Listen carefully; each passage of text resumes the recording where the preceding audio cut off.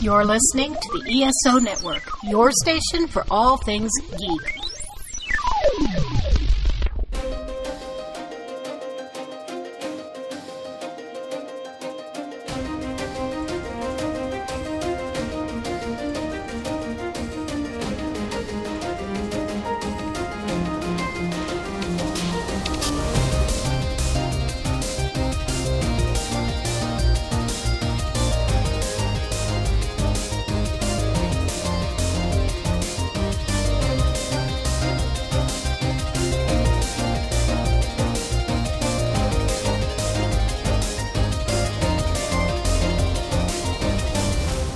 Hello and welcome to the 42 Cast, your ultimate answer to fandom, geekiness, and everything.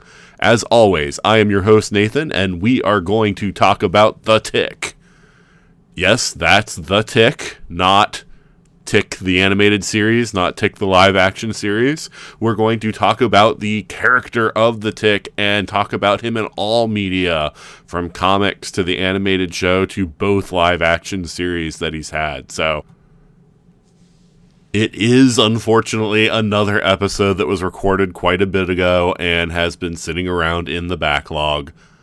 It was just after the first season of Amazon Prime's new Tick series had aired. I wish that I had one for Season 2, but I was very busy when Season 2 dropped, and at that time I knew that I already had a huge backlog, and once I wasn't able to release this episode in time before that season aired, I just decided to put the whole thing on hold and concentrate on some other episodes. But that isn't to say that the quality on this episode is bad. That's just, there were other things with pressing timing, and once I missed the date on this one, I was just like, alright, I better move on to those things. So, yeah, I wish I had had a chance to record a podcast that talked about the second season of Amazon Prime's The Tick. I am sad that that show did not get to be continued, but still, we're going to celebrate the character in this podcast, and so that's going to be a lot of fun. So, yeah, I'm not going to ramble on for very long on this one. I'm recording this intro actually a few weeks before it's going to air, so, no point in talking about what's going on for me right now, because you're going to hear things that are recorded later that mention things that I'm doing, but that will air before. But, so just sit around, listen to the episode, and then come back for the outro and, leave some feedback. All right, but without further ado, here's the podcast. Let's meet our guests for this week. So first up is a guy that you've heard quite a few times on the show. He absolutely loves comic books. He's peeled that Infinity Gauntlet off of Thanos' hand and has been using it lately. And that is my buddy Eric. Eat it. What? You didn't eat it. Yeah, that's true. I mean, wait, no, I don't have the gauntlet. What are you talking about? Why are you trying to get me killed right now? I've seen pictures. You have not. I have.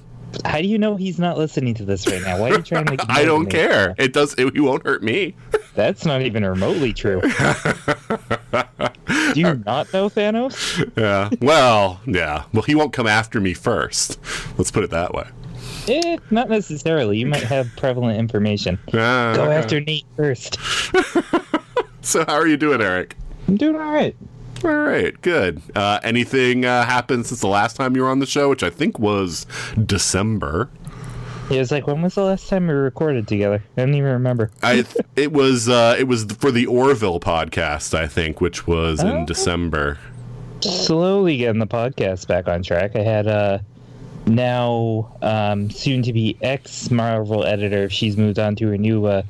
She might have moved on to her new gig. I'm not sure. I know she just announced it. Heather Antos, who is the one of the co-creators of Gwenpool, and we talked a lot about her editing process and just like how she got her job and cool stuff like that, as well as who was the other one I had on recently? It was her, and then I had Did you talk to Ralph Macchio?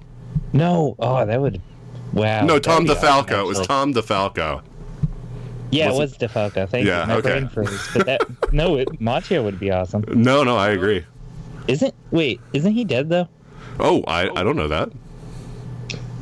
I could be wrong. Oh, okay. And I'm talking about the Ralph Macchio who did comics, not the actor who was the Karate I Kid. Knew who you're talking about. That's why I'm like, isn't he? Right. He might have passed away. Oh, I was not aware of that. If he had, I could be wrong.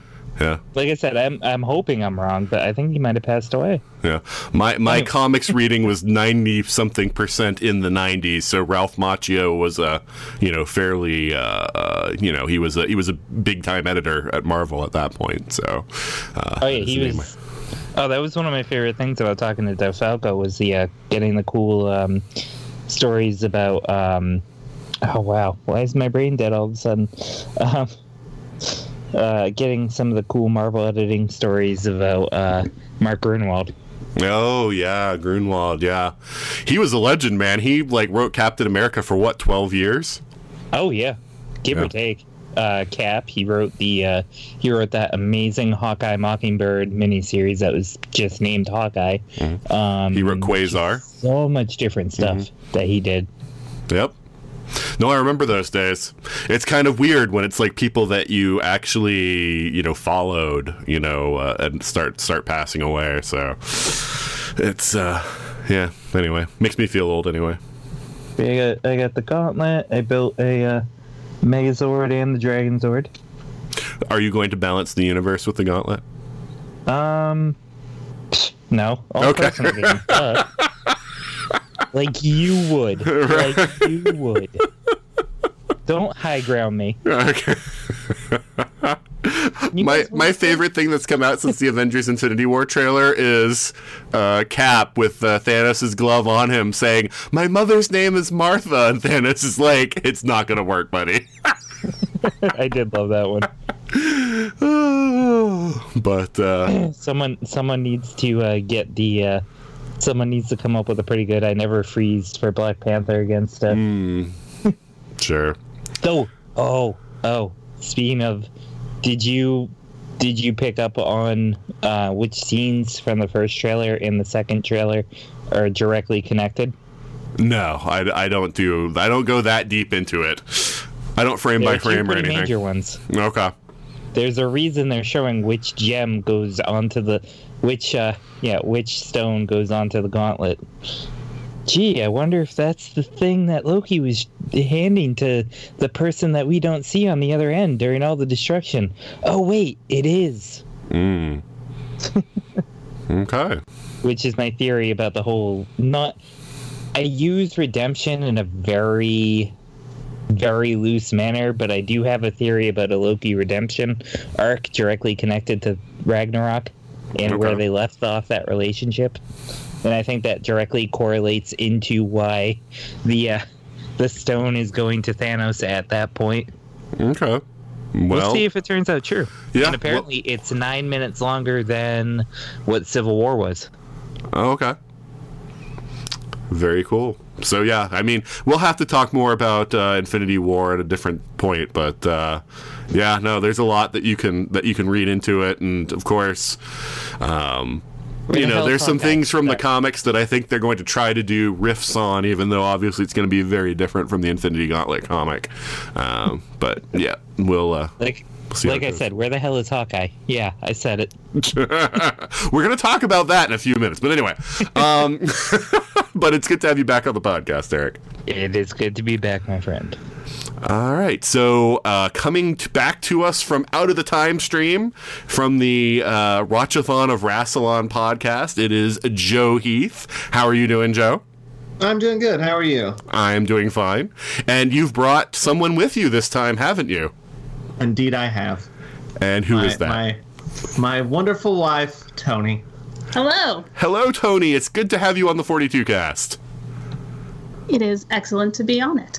All right. So it was also great to have you on our podcast, by the way. That is true, yes. I was on the Watchathon of Rassilon, I don't know, a month ago?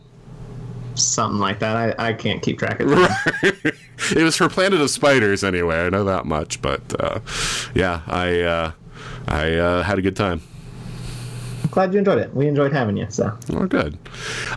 So, Joe, what's new since the last time you were on the show? Well, we're finally into 4. We're in the 4th Doctor era, which is fun. We've seen 2 serials of his at this point. I'm really digging him. I like him a lot. Yeah, I think that his first 3 seasons, which Philip Hinchcliffe produced, and Rob Holmes was the script editor, I think those are probably the 3 best seasons of Doctor Who from a storytelling perspective. Nice. I'm excited. Yeah, it was a great production team. And so, everybody talks about the 4th Doctor and how he's the best. I'm not sure how much of it is that he's the best and how much is that he had the best team behind the scenes in Classic Who. But, yeah. I know one of our previous guests said that the 4th Doctor is basically the Beatles. Just everybody likes it. Yeah. And, so, Tony, this is your first time on the podcast, so why don't you say just a little bit about yourself? Yeah, I don't know. I help Joe host a podcast about Doctor Who. That's a thing. That's a way that we choose to spend our time. I don't know. What's relevant information about me? What's anything about me that's in any way interesting? I don't know. You have to decide. The only thing I know is that you like things that are out of scale.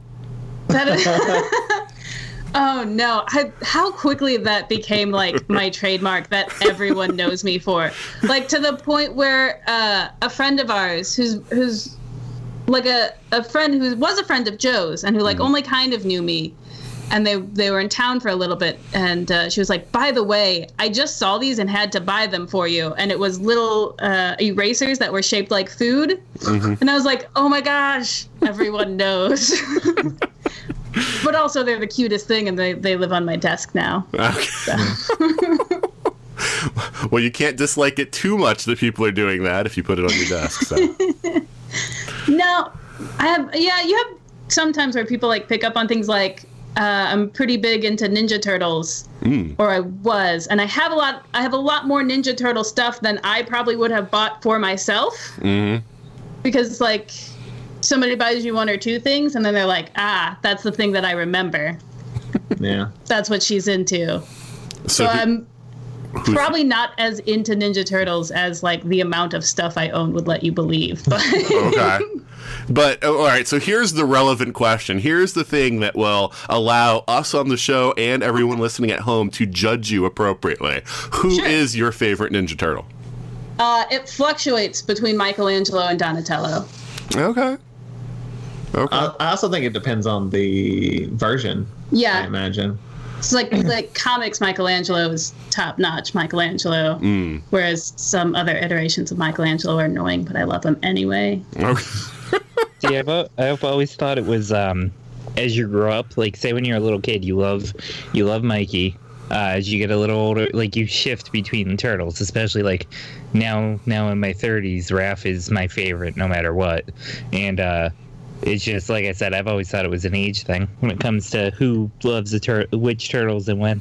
I can see that. I've had more appreciation for Leo than I've ever had in my life. Normally I was like, Leo's the worst. He's the worst turtle. What?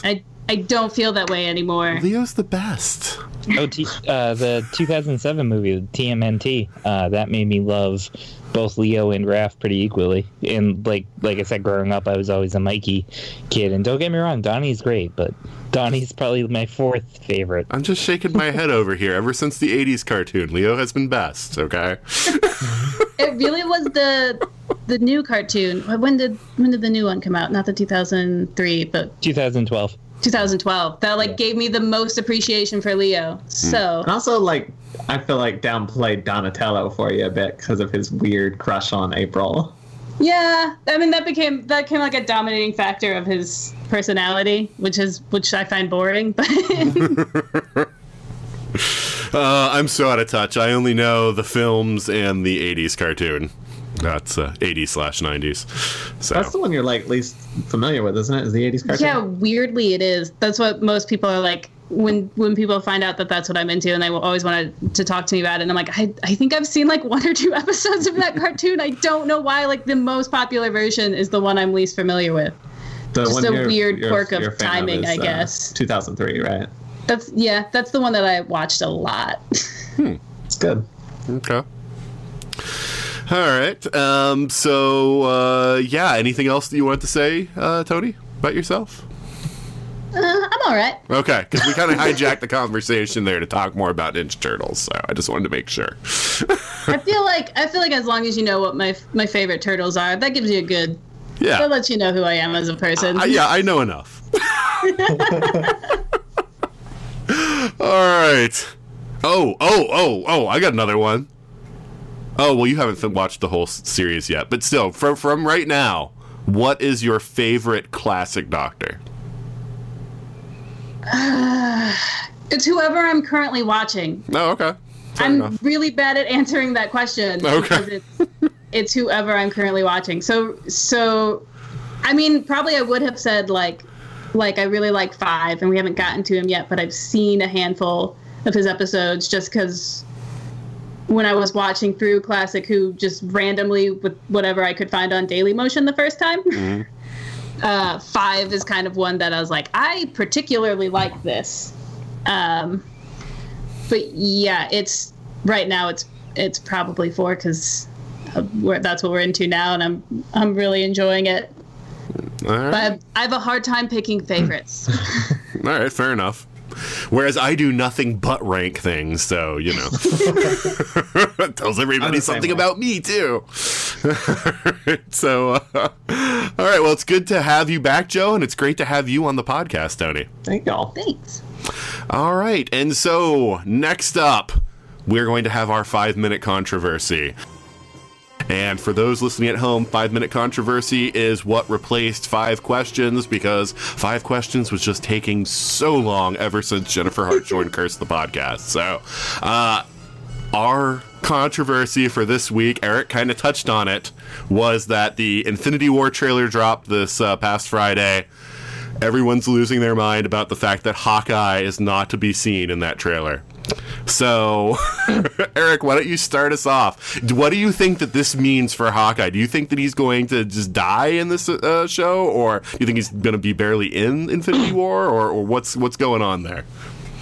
Well, they've said that he plays a heavy factor into 4, so I'd assume that maybe there's like 5-10 minutes scene of explaining, oh, I've sent Hawkeye to go do this, because supposedly with the rumors of, I say rumors even though there are shots, paparazzi shots of him in the Ronin costume, that he's going to be in Japan for some reason. I don't think they'll kill the family. I really don't think. I think they might like disappear all of the comic books, like 50% of the world, because the trailer makes the line that we all know is going to happen. Mm-hmm. But I think he's on a mission to Japan for some reason. But okay. I'm sure they'll explain it in the movie. But like I said, because he has a new costume, we know he's prevalent in 4, as they've said time and time again, and we know there's some sort of dynamic shift in these 2 movies from Jeremy Renner himself saying Hawkeye and Clint Barton fans will be happy, and they're doing a lot of stuff with the character that they wanted to, and maybe that's why he's not being played prominently in the trailers, because they're keeping it as close to the vest as possible. This is the optimistic side of me speaking. It could also be them completely, because obviously Hawkeye is one of my favorite characters, especially Marvel-wise, of all time, just like The Thing and many others, but Wolverine or any of those guys. But it's all of them are my favorites. Well, like, I have a top like 5. It's like Havoc, The Thing, Hawkeye, Wolverine, Deadpool, and what's the other one? I'm blanking on my other one. But no, the optimist in me is hoping that they're just like keeping it close to the vest, and he's on some sort of major mission for Cap that we don't know yet. Okay. Although I will say, anytime creative types say anything about a movie, I take it with a grain of salt, just because there's always an angle about the information that's released. Because either they're trying to push for something, or hoping that there's enough of a fan outcry, maybe they'll give them more scenes, or, there's all kinds of stuff going on there. Because I've had enough times where people have said things before a movie comes out, and then you watch the movie and it's like, that wasn't there, or that didn't happen, or something like that, where I'm always kind of like, maybe. So we'll see what happens there. But so Joe, Do you care at all about whether Hawkeye is in Infinity War? I mean, I'd like him to be. I like Hawkeye well enough. I wasn't a big fan of what happened to him in Avengers Age of Ultron too much. I don't know, the whole, like, surprise family didn't entirely work for me. But it was okay. But, I mean, I was more of the people that were like, Hawkeye, Black Widow all the way. Yeah. So to do that and also have the weird Black Widow Hulk relationship threw me off a little bit. The Black Widow Hulk relationship worked for me, but the Hawkeye just having a family thing didn't. It seemed kind of weird and out of place, especially since, like Eric, I'm a fan of the comics, and I wanted them to eventually do Mockingbird, which ended up not being possible because they ended up using her in Agents of S.H.I.E.L.D., and there's a whole mishmash of things that happened there, but I would have preferred if she hadn't been in Agents of S.H.I.E.L.D. and they had done a movie version of her and just made the character in Agents of S.H.I.E.L.D. something else, but yeah, I get why that would be weird to some people. Yeah. But also, I'm more concerned, was Ant-Man in any of the trailers? He was very, very small. He is in the movie. From what I remember, they've also said that Wasp won't be in the movie until the fourth movie. Right, yeah. Same as Captain Marvel. I remember them saying that, but I could be wrong. Right, but there's a shot, I think, in the first trailer that if you zoom it in, he's on somebody's shoulder. Oh, is he really? Yeah. Yeah, nice. So there is one shot of Ant-Man in one of the trailers. He's just really small. As we previously established, Tony is very excited about that. The Ant-Man trailer for Ant-Man and Wasp, Wasp kills me every time because the Pez dispenser gets so big. Yes. And it's the best. What about when the car shrinks down and they're driving through the other cars? They're both really good. When the first movie came out, Tony watched that trailer. So she would laugh every time they do that Thomas the Tank Engine joke. Yeah. Every time. So hard. Because a giant Thomas the Tank Engine is inherently hilarious. I don't care who you are. That's good stuff. So what do you think, Tony? Do you think that Hawkeye is going to be is he going to be sidelined in this movie coming up? I don't know, man. Probably. Like they haven't done much with him so far. Yeah. Well, that's the real tragedy, I think, is because Hawkeye, Black Widow, and Captain America, neither one of them have really ostentatious powers. But Captain America, he's got the personality. He's that Boy Scout, so he gets a lot of time. You know, Black Widow, she's very charismatic and very sexy, so she gets time. But like Hawkeye, it's just like bow and arrow. Yeah. Okay. It's a movie where you're juggling a lot. Right. And I mean, Jeremy Renner does great with what he's given, but they've never really given him that much. I mean, the first movie where he's mind controlled, you know, is probably the most he gets, but then he's mind controlled, so there isn't a whole lot he can do with it. You know? So I want like Matt Fraction Hawkeye. That's what I want. That sort of comedy stylings of Hawkeye. Comedy's my jam. I want Howard the Duck. That's what I want. We already had a Howard the Duck movie. It was great.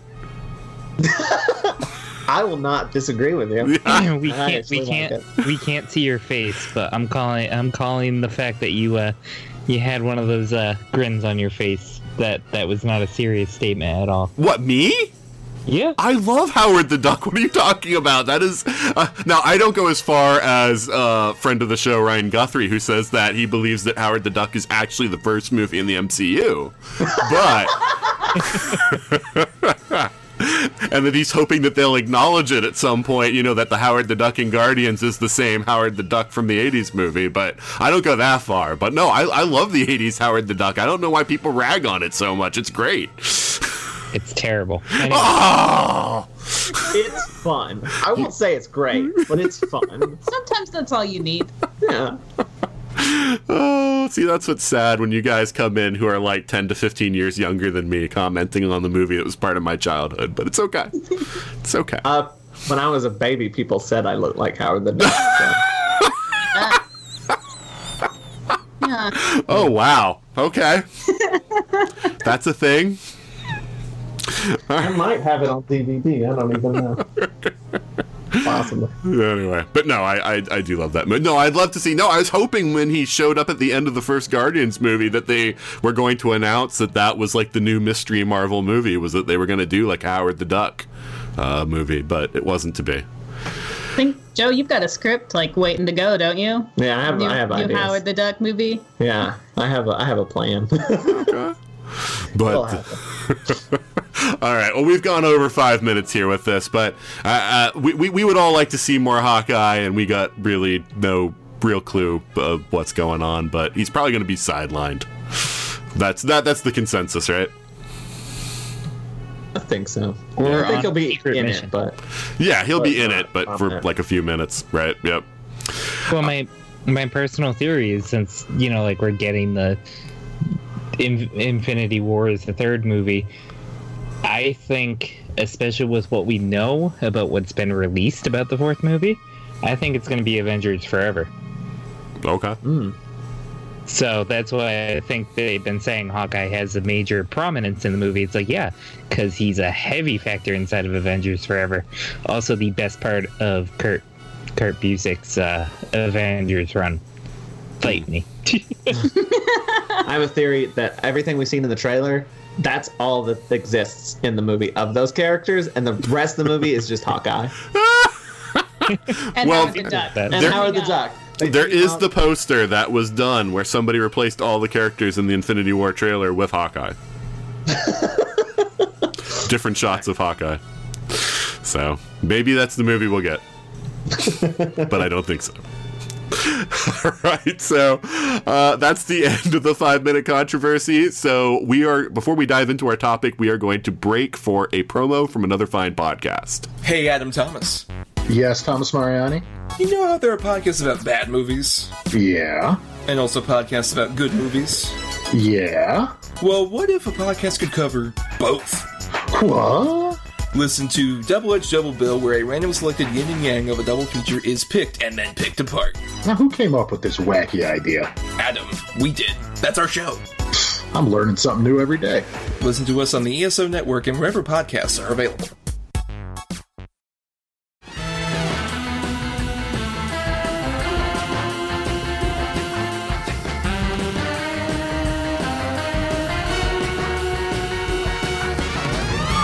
And we're back. So, in this episode today, we are going to talk about The Tick, which is a character that I first became aware of in the 90s, but has origins reaching back into the 80s with a comic book that was from an indie publisher, New England Comics. And I have never read the comic, but I believe that I know that Joe, you and Tony have read the comic, at least some of it, right? Mm-hmm. And The Eric, Ben Edlund run, yeah. Yeah, Eric, have you read the comic? I've seen bits and pieces of it, but I haven't read it now. Okay. So, it was created by, The Tick was created by a guy named Ben Edlund as a teenager, from what I read on Wikipedia, which is kind of interesting because that character took off pretty fast, and so he kind of had a very early success in his life.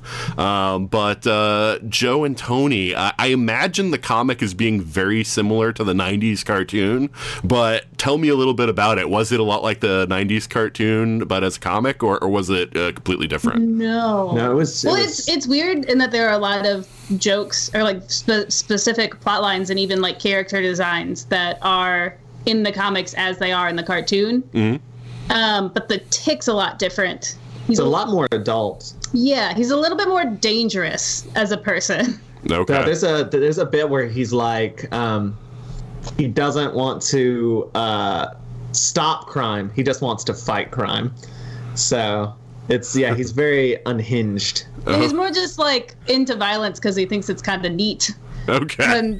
And stopping crime is just a byproduct of that. Yeah, the first scene is him breaking out of an insane asylum. So.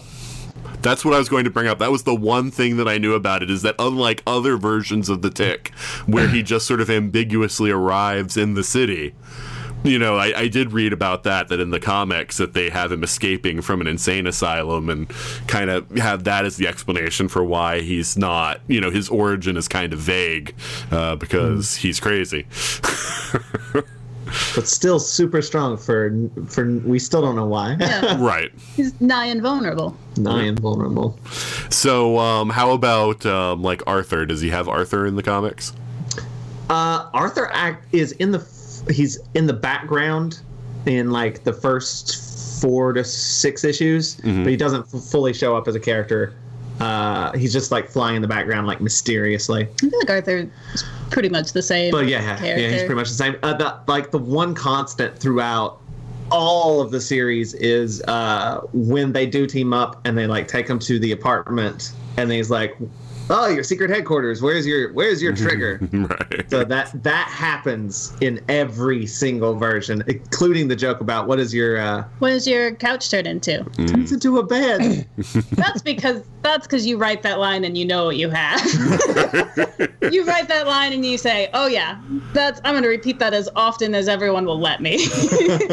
Well, another thing that, at least from the versions that I've seen, which is of course the cartoon, the original live action version in 2001, and this newer live action version that's on Amazon Prime, is the Terror has been in all 3 versions. So was he also in the comic book? Right at the very end, He's kind of the like cliffhanger, isn't he? yeah, like he shows up in the last issue, and the cliffhanger is like they're about to go attack the Tick, and then Ben Edlund never finished it. Oh, that's awful. I didn't realize he left it on a cliffhanger.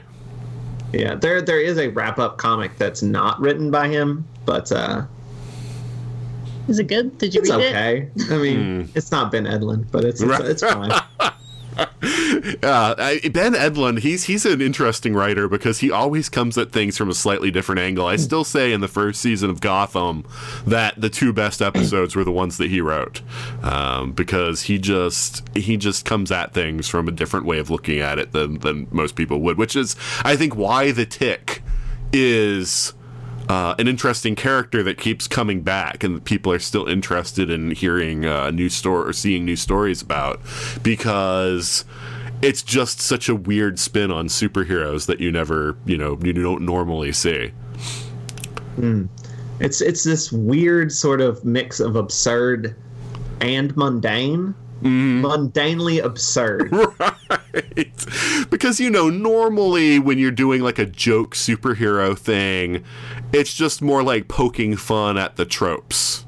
Right. I mean, but the Tick is, like you say, it's like the Tick lives in a rundown apartment. It's sort of like he's living this sort of mundane life as the roommate of Arthur. But at the same time, he's like this over-the-top, really spastic kind of character. And it just seems weird to have those 2 things together, but it's there. Yeah, well, like I was saying about that one issue that wasn't written by Ben Edlund, and other Tick comics that I've read that aren't written by Ben Edlund, they tend to go, when they're doing the humor, it's just like, we're being silly. Leaning very heavily into the absurdity. Yeah, whereas I don't feel like that's what makes the Tick tick. How dare you? It's that I don't know, it's just like these weird concepts. It's not just straight up comedy. It's like this, just something you wouldn't even expect. Like a pig leg? Like a pig leg. Yeah. God, I love that episode. Like, the guy is so desperately wanting to be a cool supervillain. Right. And he has this other persona. Was it the bulb? Yeah. The deadly bulb or something like that. Bulb. And he's got this whole thing, but he also has a pig leg that he's trying to ignore. Right. That is such a bizarre, amazing concept, and I love it. And that's the kind of weird absurdity that I think is the Tick, and not just like, hey, look, it's silliness. The charm of the Tick himself is more along the fact that, especially in all 3 adaptions, I find that he's basically a mix between Captain Kirk and Adam West's Batman. Wait. Where do you get Captain Kirk? Okay, sorry. The Captain Kirk is more in the more in his speech pattern / more of like the way okay. the way he's delivering what he's saying. Okay. But it's also, got the Adam West tick to it as well. Mm-hmm. Well, 60s Batman pretty much. But The monologues are beautiful. oh yeah, he's 60s Batman in a mostly, especially the last two adaptations, mostly realistic world, and just kind of not realizing the world he's in. He's still, I wouldn't say childlike, but his overall idea of what the world is very different than the world that he's actually in, and that's half of the charm of the character. Yeah, one of I my would definitely say childlike. Yeah. I think that's part of his appeal. Like in the first live action where they're basically having to give the sex talk. Oh yeah. My favorite monologue from the animated series is something I'll never forget, where he's like, Arthur, sanity is like a one-trick pony. All that you get is one trick, rational thinking. But when you're good and crazy, the sky's the limit.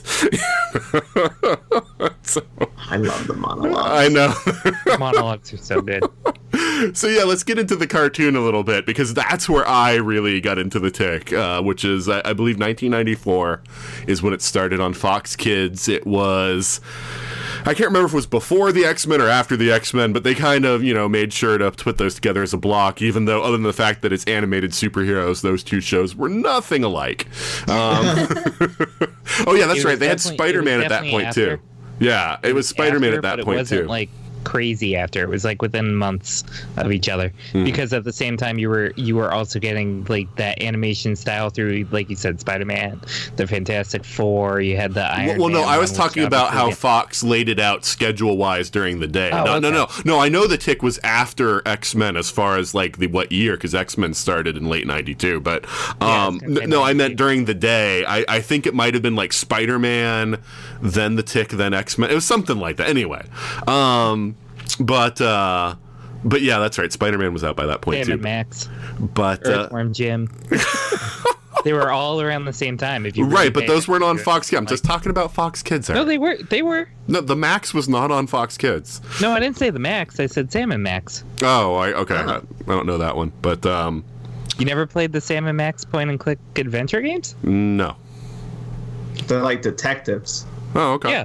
They had a cartoon. It lasted 2 seasons, and it was just as weird as the Tick. But yeah, so the Tick, it was this weird show that came on, and it had a weird song where it was just dup dwee dup dup dup dwee now. It was, I don't even know why, but yeah, exactly. and it it just fascinated me right off the bat, because it's just this weird character, these weird pastiches, which was the other fun thing. Like, you had Deflator Mouse, because they wanted to have a Batman type character, and so it's like, we'll just like put it in German and see if anyone notices. So and Deflator Mouse was definitely my favorite of the supporting characters, because he was such a wannabe of wanting to be like this cool bad Batman type villain, even though they couldn't say Batman, or but hero, not villain, blah.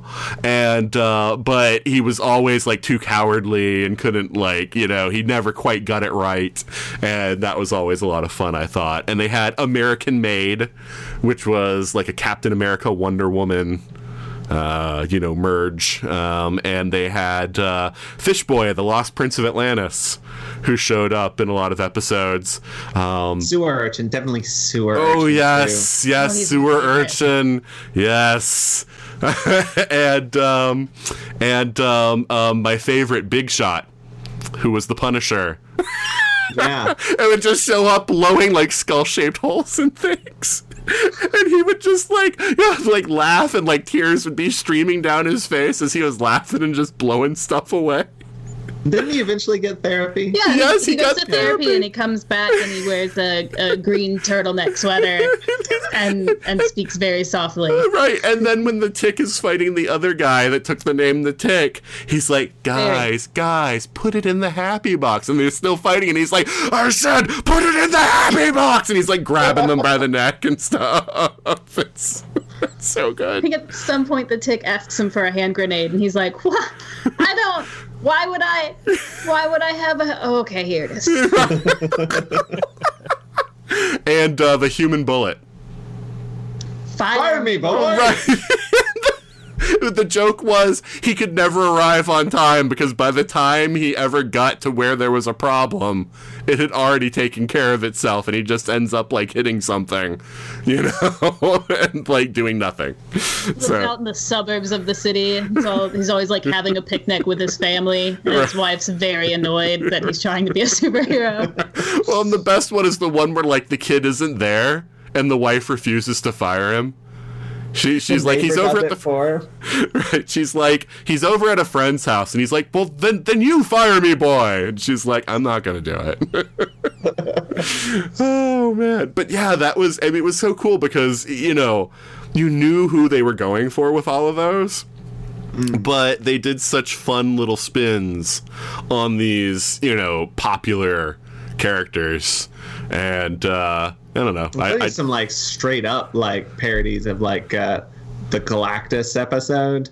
Yeah, I don't think they could put that on the DVD. Yeah, it's not on the DVD. But. Right. Yeah, they couldn't put the one with the Cindy Crawford in it either because it was too much. It was with the mole people, and the king wanted Cindy Crawford. It was I think they called her Mindy or something like that. But they were definitely going for Cindy Crawford with the mole and everything, and so it was like. Yeah, they couldn't put that on the DVD because her people would sue or whatever. So, yeah, it's unfortunate because I would love to have a complete set of that animated show. Yeah, I just watched. You can still get them on YouTube. I mean, that's not the same. No, it's not. Yeah, I have the 2 sets they released, but that's only 24 of the 36 episodes they did, which is, percentage-wise of the show is a pretty good amount, but still, I want the whole thing. But that is kind of weird. I mean, for as popular as the show was, and as much as we remember it fondly, 36 episodes isn't a whole lot. They didn't make all that many of them. Yeah, I was more than surprised they made of any of the other ones. We went to rewatch it before the podcast, and I like when we were through, I was like, oh, that's the end. Yeah. We watched them all. That was quicker. That went by quicker than I thought. Yeah. Full of goodies, though. Yeah. Yep. So let's talk about some favorite episodes from the animated show. Eric, do you have a favorite episode that you can remember? Not off the top of my head. No, I was actually binging the early 2000s series before we were talking today. Earlier today. I remember watching it in a lot of the beats and a lot of the classic stuff, but I don't remember like any episode names or themes off the top of my head right now. Okay. Tony, what about you? No, it's fine. Tony, what about you? Well, I have a couple, because when I think I first came across the Tick, it was re-airing on, I think it was JetX is what it was called, probably like early 2000s. Mm-hmm. And so, because it was JetX, I don't think I ever once like caught them in order. But there's one of like the very first episodes with Chairface Chippendale. Mm-hmm. He writes his name on the moon, but he only gets as far as Cha. And it stays in there throughout the whole cartoon. So when I first started watching the cartoon, I was like, why is Cha on the moon? Why? I'd seen like 3 or 4 episodes and it was in every one. And I was like, is that like the artist's initials? What's going on there? Mm-hmm. And finally that episode aired and I was like, oh, that's brilliant. Like that just happened in one episode and it stuck around. At least until they got the sea off the moon. Right. Yeah. And then it just says ha, and then Galactus takes a bite out of it, and then it says ha, and it has a bite out of it. Mm-hmm. But there was something about that like continuity that I'd never like seen before in a cartoon that delighted me. Comedy continuity too. Yeah, a joke that they're like, oh no, this is staying. Yeah, see, that's the thing. I never really liked Chairface Chippendale. I never really cared for that character at all. I didn't think he was particularly funny. But the fact that in his episode that happened and it became just this running gag throughout the whole series, I really like that. But probably my favorite episode is the one where they have to go down into the sewers with Sewer Urchin, and out of the sewers, sewer urchin's like this dweeby kind of guy. But in the sewers, he's the coolest person ever. Like, his apartment down there is like amazing. He like is in charge. All of the villains are afraid of him, and like Tick and Arthur just get like progressively like more and more like the sewer urchin as like terrible things happen to them. It's a fantastic episode. No, I like that. Sewer urchin, you're cool down here. That's one of the lines. Yeah.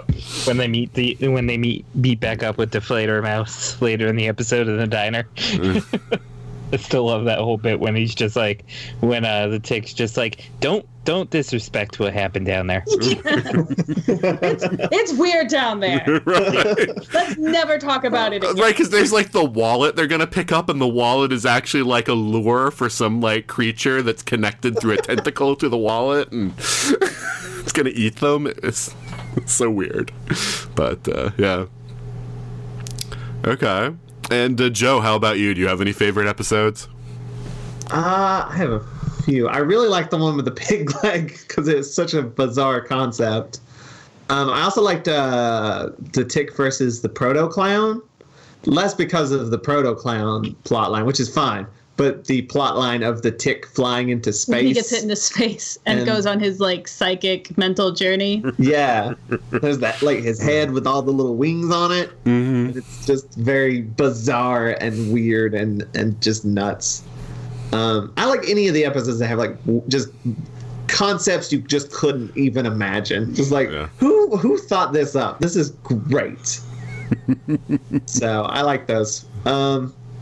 I also like the chair, the comfortable chair. Oh, the world's most comfortable chair. He puts a note on it that just says, "Too comfortable. Do not sit." Well, then there was the whole thing with Deflator Mouse and the Ottoman was what she called herself. I think so. The Ottoman Empire was the thing. Yeah. And like their whole like weird sort of romance thing that was going on in that one. Yeah. I always liked it when Deflator Mouse had a good part. Also, this isn't an episode, but the speak is terrifying to me. Well, the great part is because that's what you do. I know. Well, that's great because first of all, Tick not only thinks it can talk because it talked in his weird fever dream that he was having, but then second of all, he thinks it's a dog when it's really a giant rodent. It just constantly is just it's so disturbing. I don't know how something that essentially looks like kind of a dog, and that's how it's animated, is able to be so frickin' creepy. Somehow it constantly looks like just moist and hungry. I don't know. I think what's really funny about Speak is the one where Tick gets like the results from the vet, where the vet is like, this is actually like the world's largest rodent, and he's like, oh, it's okay, Speak, if that's your life choice is to be a rodent, then that's okay with me. I just thought that was funny. like this was a decision Speak had made, you know. I'm gonna be a rodent now. I believe that episode that introduced him was written by Christopher McCulloch, I think is his name, and he went on to create the Venture Brothers. So, which is I've never seen.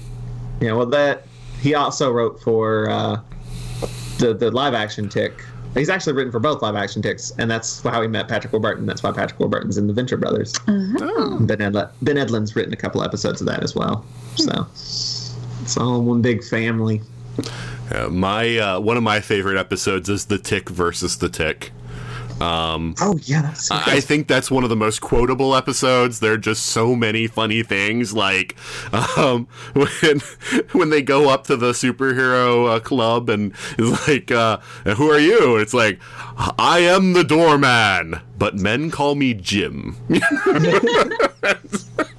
And Arthur also has the best villain of all time. Right. Yes. The evil bomber moms at midnight. And the sidekicks lounge that Arthur has to go to because he's like, you're not a hero, you're a sidekick. And so it's like a dog, like a little kid, and then Arthur just sitting in this place where it's like an ape too, I think. Yeah. Oh yeah, there was the ape, that's right. That whole plot line is also in the comic too. Barry the Tick Hubris, his name. So good. I don't think the evil bomber was in it, but the idea of the other Tick and that club is also in it. Well, yeah, and that's the one where Big Shot, because he's had therapy, he's like trying to like keep it all reined in, and then he like just completely loses it while trying to help them get through their issues, which is hilarious to me. It's like, put it in the happy box. Oh yeah, so I like that one. I like the Tick versus the Uncommon Cold. You know, that's another one of those jokes that they've used again of the two roommates, who it's like one's like an evil villain and the other's just like a regular guy, because that comes up in the Amazon one. Also, and I always thought that was the best part of that one was like, you know, Thrakozog, you know, the evil alien from dimension whatever, and then he's got like just this regular Joe in his apartment, you know, that's and they have to draw the line down the apartment, you know, just like it's like a sitcom or something, where it's like, you know, you can't come into my side of the apartment and do any of this, you know, fighting stuff. And, you know, it was doesn't he like free Arthur or something, and he's like, I told you not to touch my stuff. Right. He doesn't at first, because he's like, oh, that would be rude. That's against our roommate code. And Arthur convinces him just to at least loosen his restraints. And like, you know, the Arthur clone is so pathetic. All it can say is, I, Arthur.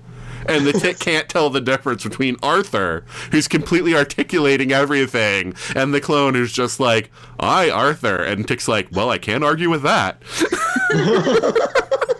He's also bright green. Right? It's made out of snot. Right? Oh, no, the Arthur clone isn't made out of snot. It's the Tick one clone. that's made out of Because snot. he's sick. And so that's the only way that Arthur... Because the Arthur clone tries to get samples of the Tick, but he can't because he's so invulnerable. And so finally he takes the tissue with his snot in it and brings that back to Thrakozog. And the other one that's just so fantastic to me is that mustache feeling. That song that's in that is one of my favorite things to exist. And just the whole thing that once Tick has the mustache and it's like playing like that 70s music and he's just strutting down the street and everything, and you know, and then it's like the women that are like from Charlie's Angels, like it's a riff on Charlie's Angels, that they're trying to get the mustache, you know, they're the ones who are fighting it, and you know, it's, I don't know, it's just that My one was, favorite part of that whole episode is the resolution where the beard and the mustache team up on the guy's face, and it's just like, all right, bye. It just floats away. Just very nonchalantly. Yeah, just underplayed incredible weirdness. Yeah. Yep. And the Tick versus the Big Nothing. With the What's and the Hays, you know, the two alien races. The one that can only say hey, and the other one that can only say what. And for some reason look exactly like Arthur. Right. And then there's the thing that they're terrified of is the Infinity Ball, which is an 8-ball just turned on its side. We have those on Earth. We knock them around on tables. Whoa. It goes into a black hole, so. Right. There you go. So, yeah. I want to... Oh, sorry. I want to mention one of my favorite lines, which is actually in the pilot. Okay. And it's the first time that Arthur flies. Oh. And it's just the delivery of his line is so great. It's just that, I'm very frightened. I love that line so much. Yeah, I want to say that... A little bit excited. Right. They had some good voice talent on that. You know, I mean, like the guy who played the Tick, which I haven't done any research on who these people were, but the guy playing the Tick did a fantastic job. Arthur was great. The guy who did Deflator Mouse is one of those voices that I hear all the time. I probably should know who he is, but you know, I think there were two different Arthurs. Yeah, season 1 Arthur is different than season 2 onward. I don't know who they are. I just know season 2 onward was Rob Paulson, who's a Ninja Turtle. Yeah, Yeah, it was. Yeah. Two different Ninja Turtles. I never realized that Arthur's voice changed. It's very similar, but it's a little more nasally when Rob Paulsen takes over. Okay. The voice of the Tick is also the voice of Midnight, the dog in the Amazon. Oh, that's great. Yeah, the man-eating. Oh, I see now on the list it says that he also played the man-eating cow, which is kind of funny because the man-eating cow doesn't actually talk. It just moves. Is the man-eating cow in the Patrick Warburton version too? Like alluded to? It's Apocalypse Cow. Oh, it's Apocalypse Cow. Okay. I knew there was a Evil cow. But yeah, I see now. Cam Clark was the Fledermaus. Townsend Coleman is the Tick. Mickey Dolans was the first Arthur, and then Rob Paulsen is the second Arthur. Kay Lenz is American Made, and this Jess Harnell was MVP with playing the sewer urchin, Human Bullet, Agrippa, Roman God of the Aqueduct, Speak, all kinds of minor villains. Wow, it's a lot of characters. Jim Cummings does a lot of voices on it as well. Who's most famous for, I guess, Darkwing Duck and Tigger and stuff like that. But he's the other Tick. He plays a handful of villains too. Yeah.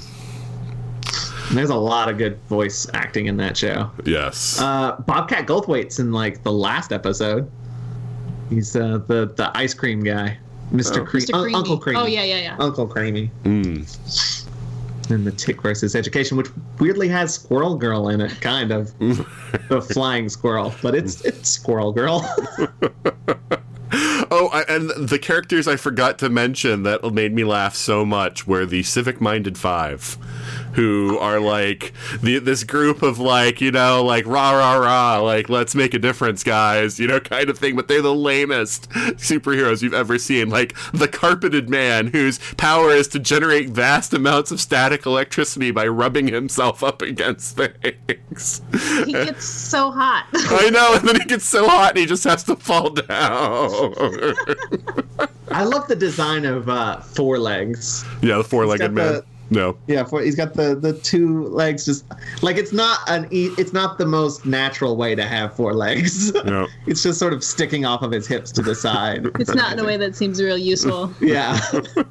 The Captain Mucilage, who can spray mucilage everywhere. He also is from the comics. Yeah, a lot of the sort of. I think Feral Boy is too. Yeah.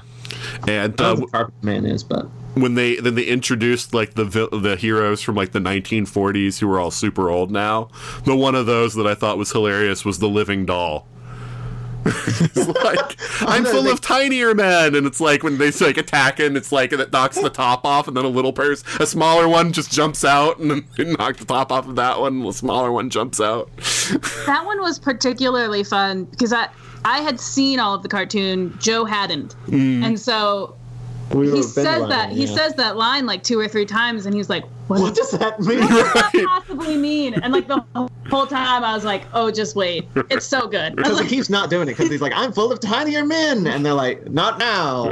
And, what does it mean? What does it mean? Exactly what it sounds like. That's what it means. It's full of tinier men. Who's the other guy in that group with the eyeball thing? That's disturbing. Rocket from the Sockets. I don't know what his name is, but that's what he says. Yeah, his eyeballs just pop out of his head and do justice. And I love that the Terror's like Council of Evil or whatever, I forget what he calls them, but it's like a guy with a puppet that he calls Handy. That everybody treats like a real person. Right. And it's smarter than him. Right. Yeah. There's like the crazy alien that wants to kill everybody, and the man-eating cow. It's like, this is like, and Joseph Stalin, that's the best part. It's like, I am actually not the real Joseph Stalin. I am just a man who looks like Joseph Stalin, and I greatly respect his work. Sort of a companion to Sarcastro. Yeah. So, I don't know. I just thought that the fact that they just, like, straight up had Joseph Stalin, like, in an episode. And then, like, the Fledermaus, he's at the diner, and he's like, wait a minute. Is that Joseph Stalin over there? It's just so deadpan, like, like, you'd see Joseph Stalin in a diner. That makes sense. Mundane absurdity. Yeah. So, let's talk about the 2001 show now. So That was Eric, the one that got me into the Tick. okay. really? Was that your first introduction to the Tick also? Oh no, the animated series was totally my first. Oh, introduction. okay. All right, because I know It you had was said you on didn't really Fox remember it, or Kids, so I might have seen some episodes of the cartoon before, but I didn't like super remember them. But when the live action show came out, I wasn't at home when it premiered, so what it was, it got delayed because of some stupid sports thing. So I taped it. Because it was like, we're delaying it till after the football game, and I had to go to bed. So I had it on just a VHS, and I watched it over and over and over again. I actually, I think I taped probably all the episodes because it was always being preempted by stupid football games or something. So I feel like that might have been part of the reason why it didn't do so well, is people couldn't watch it. I remember by the time I had gotten into the Tick, the show had already been canceled, and I was telling a friend that I had found this cartoon on Jetix and it was so great, and he was like, have you seen the live action? And I was like, what beautiful, ridiculous words have you just said to me? Like, how on earth could this bizarre cartoon have a live action version? And I, got the DVD and watched the whole thing and was delighted. Yeah. So tell me, Joe, if you hadn't seen the cartoon, why were you interested in watching the show in the first place? Because it looked hilarious, and it's about superheroes. Like, comedy versions of superheroes is like my favorite thing. And also I really like Patrick Warburton just in general. So I don't know, just his big goofy voice and yeah. So just out of curiosity, something I feel like is in the same genre as the Tick. Have you seen Mystery Men? I love Mystery Men. Okay, all right. Yes. We'll have to talk about that some other time. But yeah, I absolutely adore Mystery Men. Yeah, I gotta say, I was actually talking to Tony about I would love to see a Tick Mystery Men crossover. Yep. I mean, also, this is a slightly related thing. I don't know if you guys have ever seen. You probably have. Dr. Harville sing-along blog. Yes. Ben Edlund was originally going to write some of that. He actually created the character Bad Horse and Moist. So, I'm not surprised. Which feels very Tickish. Yeah. Yeah, I mean, I have to say, when I saw this, I saw it late. I was in college at the time, and I missed that this was coming out at all. So it was, I got it on the DVD that they released that had all 9 episodes. The big 9. I was a little disappointed with it. I don't know. I was so big into the cartoon, I didn't feel like it was as funny. I do feel like it got better as it went along, and I really wish they had more of a chance, at least to have a full season, because I think that the show was developing and getting funnier. But I don't know. It's something either about Patrick Warburton or just the fact that they were so limited in what they could do. It disappointed me that they changed. Like, Batman to me was never as fun as Deflator Mouse. I just wanted it to be more like the cartoon, just live action, and it just didn't feel that way to me. I mean, there were funny scenes, things that I remember. Like, I absolutely loved when the Tick's trying to figure out what his origin is, and he's watching Sesame Street and sees Grover, and he's looking at the TV really intently because it's he's thinking that maybe Grover is his father or something and stuff like that. Which, yeah, Papa? Yeah. And I feel like any time the Tick has been adapted, it's been a commentary on, or in the style of things that's going on at the time. And this new one is Netflix shows. Netflix shows and stuff like that. So I feel like it's always the style of it's always going to be sort of relevant to whatever is in the zeitgeist at the moment, I guess. But that makes sense. I love the live action. I mean, like I said, that was my introduction to it, so it's got a special place in my heart. Well, it was nice. I did like some of the star power they got. I say star power a little bit in quotes, but seeing people I knew, like Dave Foley, that's a good episode. Well, don't forget, Christopher Lloyd was in the pilot episode. He needs a machine to move. So, Eric, what did you think of this first attempt at a live action Tick? See, I actually really loved Batmanuel. I know you said poor man's Deflator Mouse, sure, but there's just something about especially looking back on it and watching it now, even though it's not the same actor. He reminds me of I always forget his last name because he's mostly a voice actor. Carlos, I forget his last name. Carlos Vest. What? Oh, it's Rocky? He's the guy that does, that was Garcia on Reno 911. Yeah, Carlos Alazraqui. Yeah. Okay. Yeah, he reminds me a lot of him, especially with his overall like delivery and just his comedic timing. I thought was really well done. Sure, I mean, looking back on it, there's a lot of stuff that they do with that character that they probably couldn't do today for very obvious reasons, but it's still a lot of the bits that he came up with and like delivered were so good. And then, in my opinion, I love the guy playing Arthur now. I think that this live action version of Arthur was the most proactive out of the three. Like he's the one that would instead of waiting around for stuff to happen, he was actively seeking out the stuff, minus the first couple episodes where he's trying to figure out what's going on with the tick. But at the same time, you see like by the third and fourth episodes, he's fully involved. You know what I mean? Like he's not actively running away from stuff. He's pretty much going, okay, let's fight this. And then even in the pilot, he's like making that active decision to be a superhero versus the newer one. And even in the cartoon where it seems like Arthur is kind of not necessarily the butt of jokes, but like running away from the problems, he's full on running towards them. And I really like that out of all the actors we've had as Arthur. And obviously Patrick Warburton is awesome. Fun fact, throughout the whole series, they had a different tick costume for each episode. Really? Yeah, so that's why like you can see visual improvements and like things that were constantly like the antenna. Perfect example is like if you really pay attention, you can actually see they actually got like better with the response times and having the antennas act up with different things. I heard a great story about those antenna too. Oh, go ahead.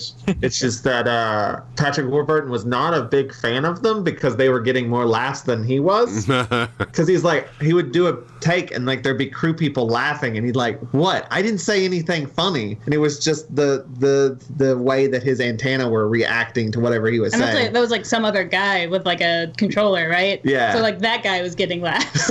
Exactly. He was a little concerned that the antenna were upstaging him. I don't know. I again, coming from the cartoon, I felt like Warburton's delivery because, Patrick Warburton always kind of, he seems like he's kind of somewhere else. He's kind of like this, okay, kind of guy. It's the Seinfeld character. It's pretty much the same thing, and so it just never felt like as forceful or as like bombastic as the tick should be to me. So I don't know. I didn't feel like he was the best choice for the tick. What I thought was funny at the time, though, was before they did this show, Wizard Magazine, which was a magazine that covered comics back in the 90s and early 2000s, they used to do like a casting call segment where they would just postulate like a movie for some comic character, and they did like a tick one at one point, and they said that their pick for the tick was Jay Leno.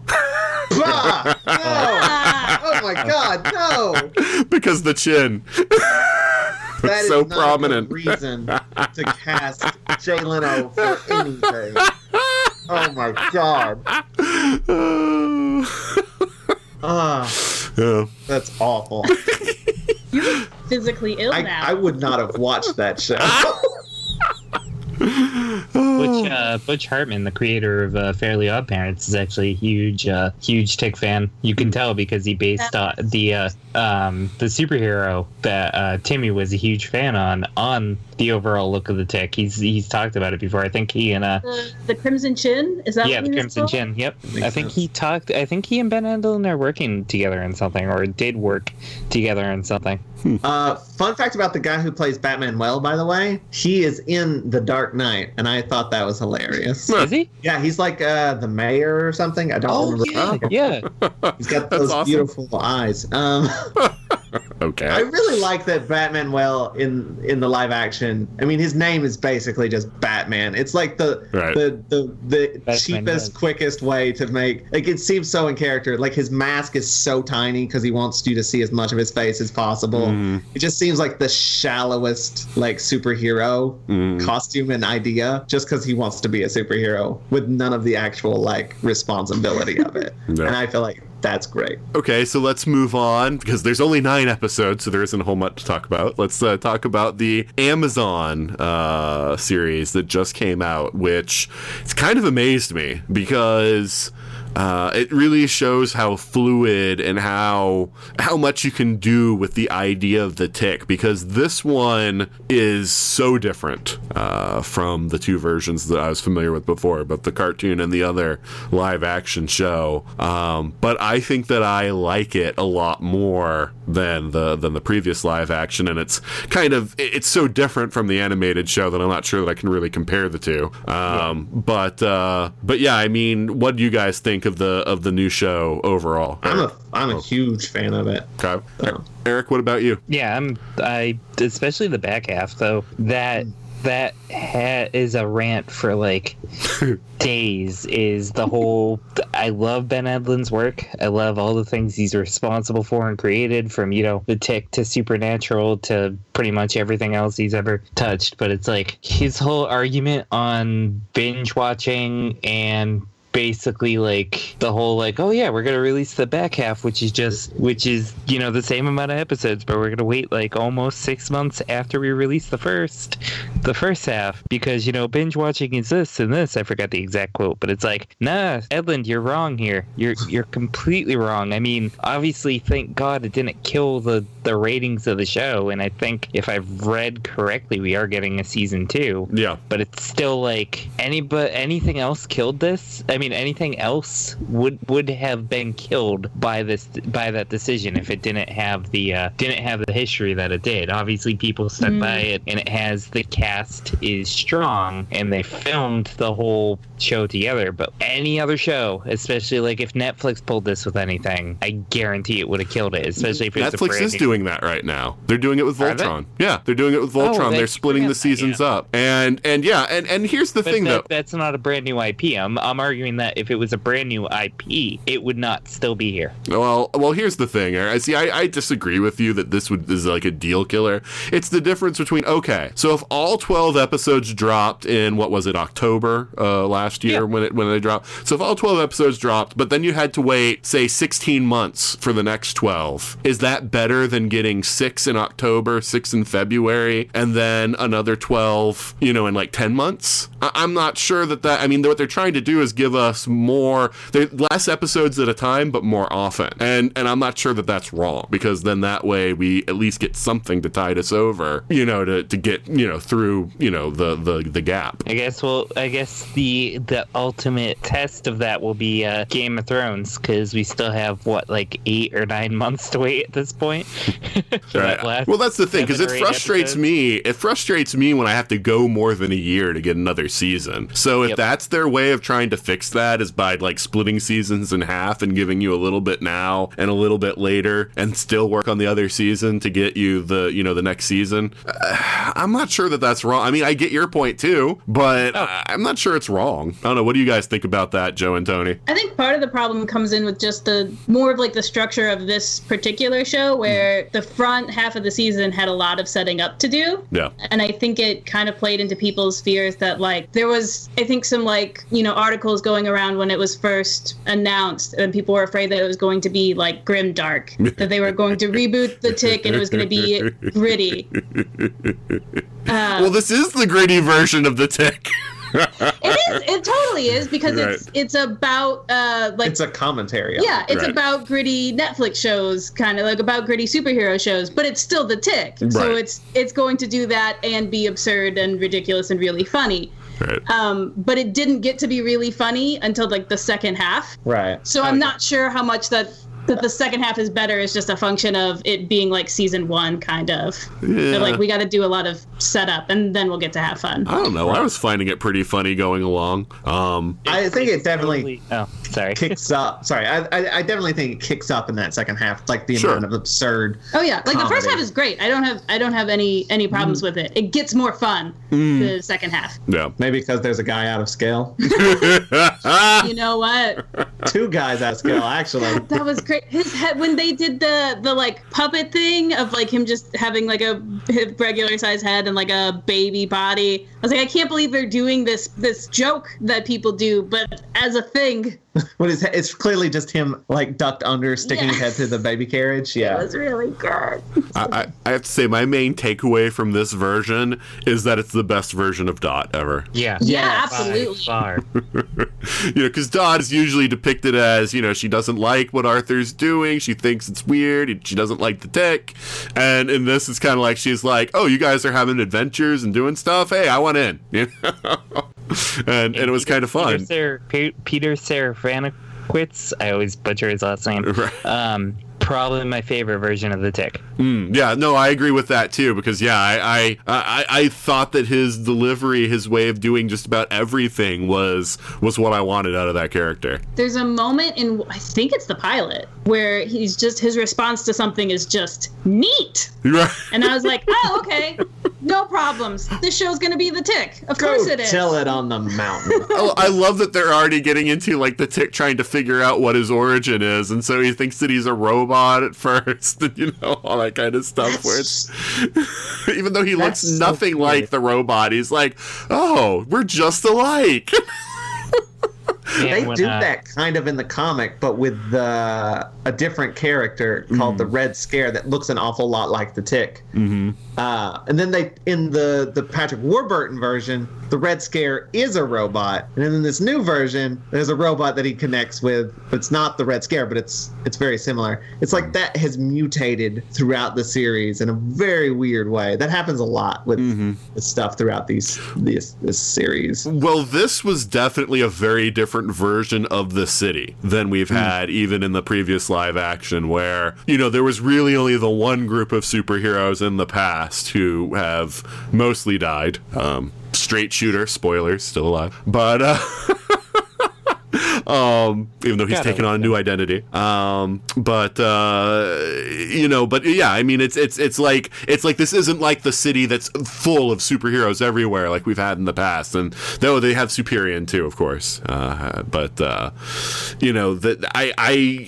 so that was different, but I liked it because it means that the Tick is even more of an unusual thing popping into this world. He isn't one of a whole bunch of superheroes. He is pretty much the superhero other than this Superior Superman clone guy that they have in it. So man, those first 3 episodes scared the hell out of me with the possible like hints and nods going, oh, the Tick totally could be a figment of Arthur's imagination. When they kept playing with that, I'm like, oh god, please don't. And then it finally get away from that, and I was like, oh, thank god. I was if they had gone that route, I think that would have been completely the wrong direction to go. I mean, I can see some humor, but that wouldn't have lasted long. I have a theory about that, though. Okay. I feel like he is kind of from Arthur's mind, but like a physical manifestation of something. So he actually exists, but that's why he has no memory, is he literally just came out of Arthur. Like it's a physical representation of like what Arthur wants to be. I love that he's reading I can't believe I can't remember the dog. Midnight. Yeah, he's reading Midnight's book, and he's just finding so much deep meaning in there. And he's like, "Who is this God character that you keep talking about in here?" He reads a superhero biography in every version. Does he? He does. And he's just like excited about it. Right. So, Arthur's stepfather, in the last episode, we see suddenly, pulling out super kung fu moves. So, what do you think's up with that? Is he some sort of like a secret agent or something? Or what do you guys think is going on there? Well, and before anybody else can make this joke, I mean, he did run the Dharma Initiative, so does that surprise anybody? Is that a Lost thing? Yeah. No. Not seen.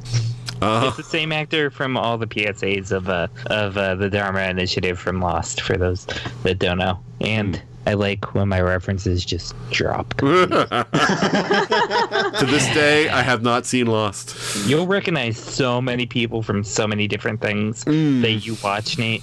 Well, see, here's the thing. The problem was, so when I first found out about Lost, it was probably like midway through the show, and I was like, well, I'll just wait until because people were like, well, it's one of those interconnected shows where everything matters, and I was like, okay, I'll just wait until it's done, and then I'll just binge watch the whole thing. And then once it was over, everyone was like, oh god, don't watch it because the ending is so horrible, it just makes the whole thing worthless. Don't do it. So I never have watched it. I like the ending. Okay. 99% of the world hates it. 99% of the world hates Howard the Duck, though. So. Oh yeah, they're wrong though. No, only 2 people who like Howard the Duck. Hey, how's it going? Oh man, but yeah. So what were we talking about on this? The stepfather. Does anybody have any theories about what's going on with the stepfather and his obsession with feet? No, the moment that it happened, I just sort of gasped and was like, "What? What's his deal?" But it's so in keeping with how the writing on this show goes, of just something completely out of nowhere just happens, and it's like, okay, now I've got to readjust my worldview. You know, He might be attached to, was it Aegis? I don't remember how you pronounce it, but the thing that's being set up for the next season. My hope is that there's a good chunk of time of him very sneakily being badass while also trying to be like goofy dad at the same time. Yeah, I'm wondering if he isn't an Aegis agent myself, but my other theory is that maybe there are other superheroes that have just been more hidden, and he might be one of those. He might be retired now, but you will find out that he used to be a superhero, and that's why when the Tick told him what was going on with Arthur, that he was like, oh no, that's great, like he was just completely cool with it and had no more questions or anything, so there might be a whole arc of just superheroes coming out, which seems in tone for what this show does.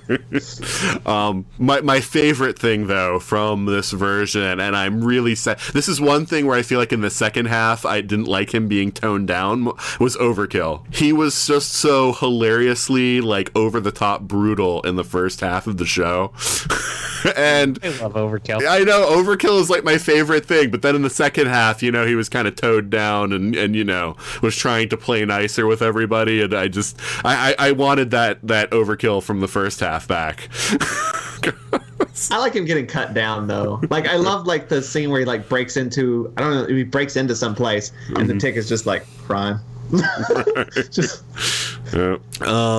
he's kind of like him, and his dynamic with Lint is kind of like this series version of Batmanuel and American Made or Captain Liberty. That's that same kind of duo, I feel like. Well, it's except weird this time she's a villain, right? Which is interesting. Yeah, I thought that they were going for a Dot Overkill romance, but then the whole thing with Miss Lint was going on, and Dot was watching, and she was just disgusted by the whole thing, and I'm like, okay, maybe they're not going that way, because it also seemed like that they wanted to very much play off of that. These two people who hated each other were also kind of attracted to each other, kind of thing. So either way, it's fun. I just felt like the Dot thing would have been a bit too tropish. That's what you expect. Dot was going to wind up with the VLM because of Dinosaur Neil. Yeah, I figured out that's a Dinosaur Neil stand-in. That must be Dot's love interest. And then they revealed that he had a family, and I was like, oh, I guess everything's not 1-1. Right. Yeah, I liked Alan Tudyk as the Danger Boat. I just thought it got a little too weird when they had the shower scene. That was a little rapey. Especially when the thing comes out that's pummeling his back and it's working its way down, and thankfully they cut it there. But I'm just I was having issues with that. I loved the idea when Danger Boat first is I'm a male boat, obviously, that's how I identify, and I guess I'm into men. I was like, what? How fantastic that we have just this boat that's exploring his identity, and the shower scene was kind of unfortunate. Yeah. But otherwise, I really enjoyed the idea. I think it saves it a little bit because even he realizes that maybe he's like, I'm sorry, I went too far. That was bad. I'm sorry. Just a boat trying to figure myself out. Yeah. The fact that we can have that conversation. There are people that it's a legitimate ship. I mean, of course it is. Oh, I take my hat off to you, sir. That was a worthy pun. Well played. Well played.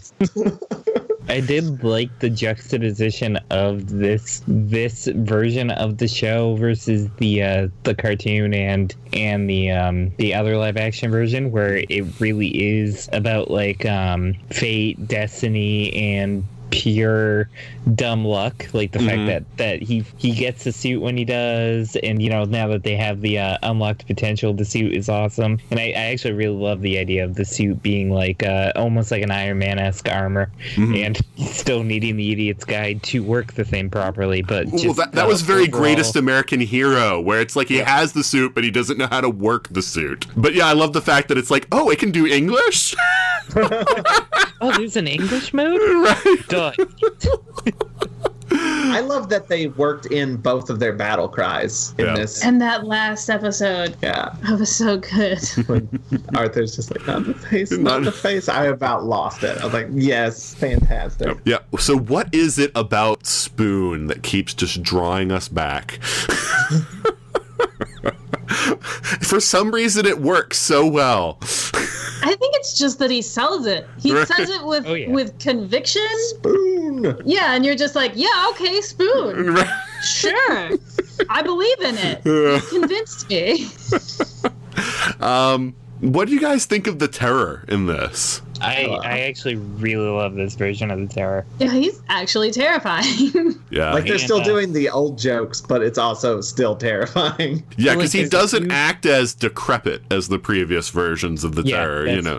That's what I was going to say. It's a huge difference between this one and the one that we see in episode 3 of the 2001 version is majorly different. And the actor in question, I always blank on his name, but I feel like this is one of his strongest roles, because he might not have been a good Freddy, but he's a fantastic the Terror. Yeah, I mean, even the animated version is coughing and hacking all the time and sounds like he's one step away from death's door. This version, he looks awful, but he's vital. I mean, he seems like he has a lot of energy. He's kind of manic almost, and all over the place all the time. So it gives him drums. Right, he has the drums. Yeah. He has a much stronger presence than the other versions of the Terror that we've seen before, which does make him a bit scarier. Not afraid to flat out kill somebody if they tick him off enough. Right. And the fact that, he had a soda company all these years, that was his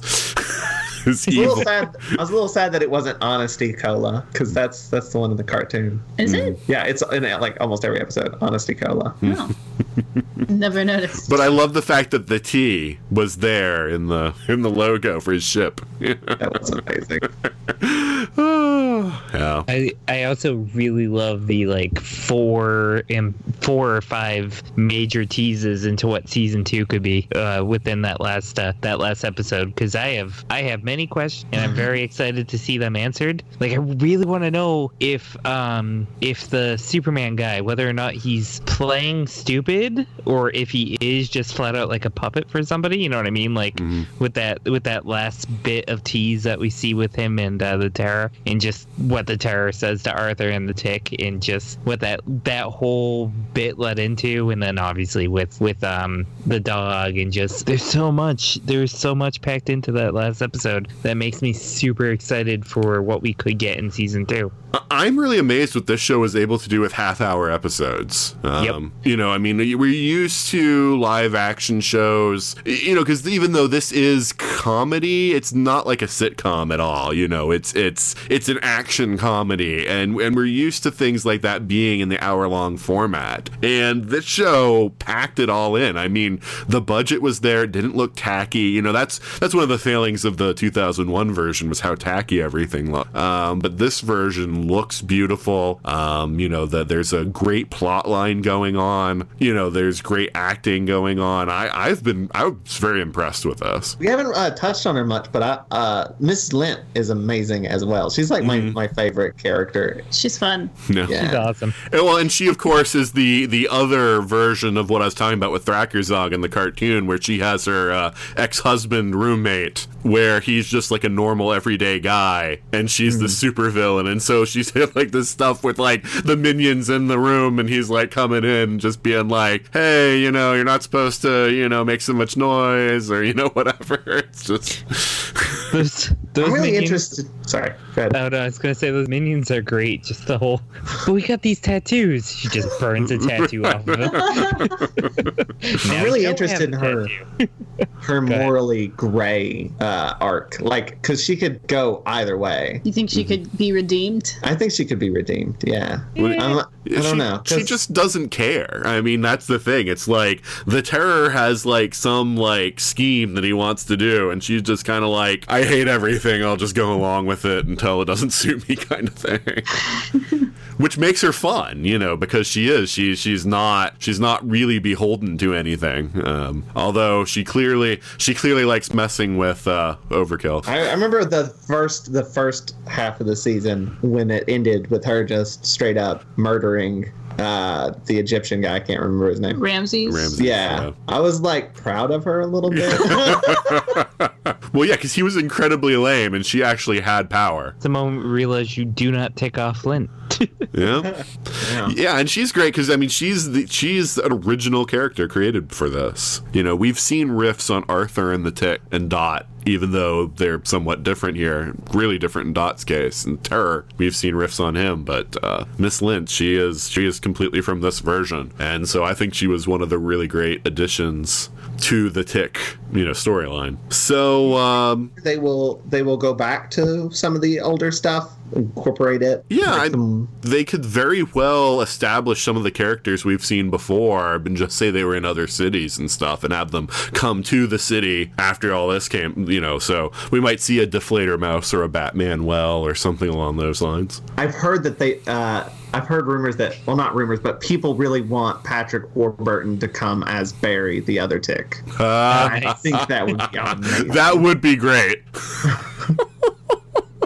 Because he's a producer on this new one too, so they really want to put him in the show at some point. So I think that'd be a perfect opportunity to do so. Well, the fact that the original Tick animated voice actor is Midnight has just like filled me with so much glee. I'm glad you told me. But yeah, having Patrick... I'm surprised you didn't pick up on it. Well, he doesn't deliver it the same way as he did the Tick. No, he doesn't, but there's like, I forget, there are like a couple tinge moments of like them just giving like nods with pieces of dialogue here and there, but not like majorly. And if you watch the little like side things, I think they even point out exactly who he is at one point. You know, like when you either freeze frame it or pause, you get the little side things that tell you like little facts about the show.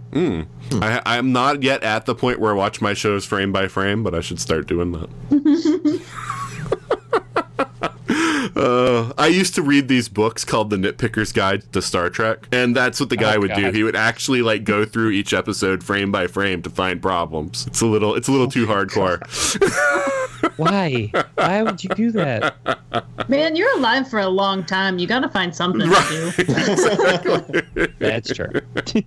But anyway, so yeah, I mean, what do we want from season 2? I mean, Eric, you mentioned those questions you want answered. Anything in particular you want to happen? It would be kind of fun to see like more and more heroes pop up. Is obviously we have our Punisher-esque hero, but now he's been pacified by Dot, and I can't wait to see whether or not like how their relationship evolves, whether they try a romantic relationship or whether he like continues to train her in a heroic way. I really can't wait to see more of their relationship, but I would also like to see if they I think they can use Deflator Mouse, but I don't think they can use I think Batman Well and what's her name, Lady Liberty, is that her name? Yeah, I think you're right. They're because of the Fox show, I think there's like a rights issue where they're not allowed to use those two characters, so I don't think we'll be seeing them anytime soon. But I would like to see like almost a Mystery Men-esque, like rise in superheroes because of what the Tick and Arthur did at the end of the season. And just what else do I want to see? I don't know. I would love to see more of Midnight because he's awesome. Such a wise pup. Such a good boy. Such a good boy. Yes. Well, no, that was what was it he said? Yeah, Overkill says, like, deep at heart, he's a good boy. I love that whole fight between Overkill and Midnight. It's so good. Sidekick, mascot. I like how they introduced him as a character because, like, before you even see him, she's like, got the book, and she's like, it's written by a dog. Just so matter-of-factly. And I didn't realize it was going to become a bigger thing as it went on, but that line alone, I was just like, I'm in love with this show. And obviously the mystery of the stepfather and whether or not they follow up with that more, because he's awesome. Yeah. All right, Tony, what about you? Is there anything that you would like to see in the second season? I have no idea. I have a feeling that we're going to get kind of a Civil War sort of thing, with government agencies sort of restricting what superheroes can and can't do. That's my suspicion that that's where this is going, especially since it's, what's going on in superheroes right now. Mm-hmm. I can't think of anything in particular that I really want. It would be super fun to see Patrick Warburton play Barry. That would be delightful. Yeah, now that you've said that idea, that I really want that. How about you, Joe? Anything besides having Patrick Warburton back?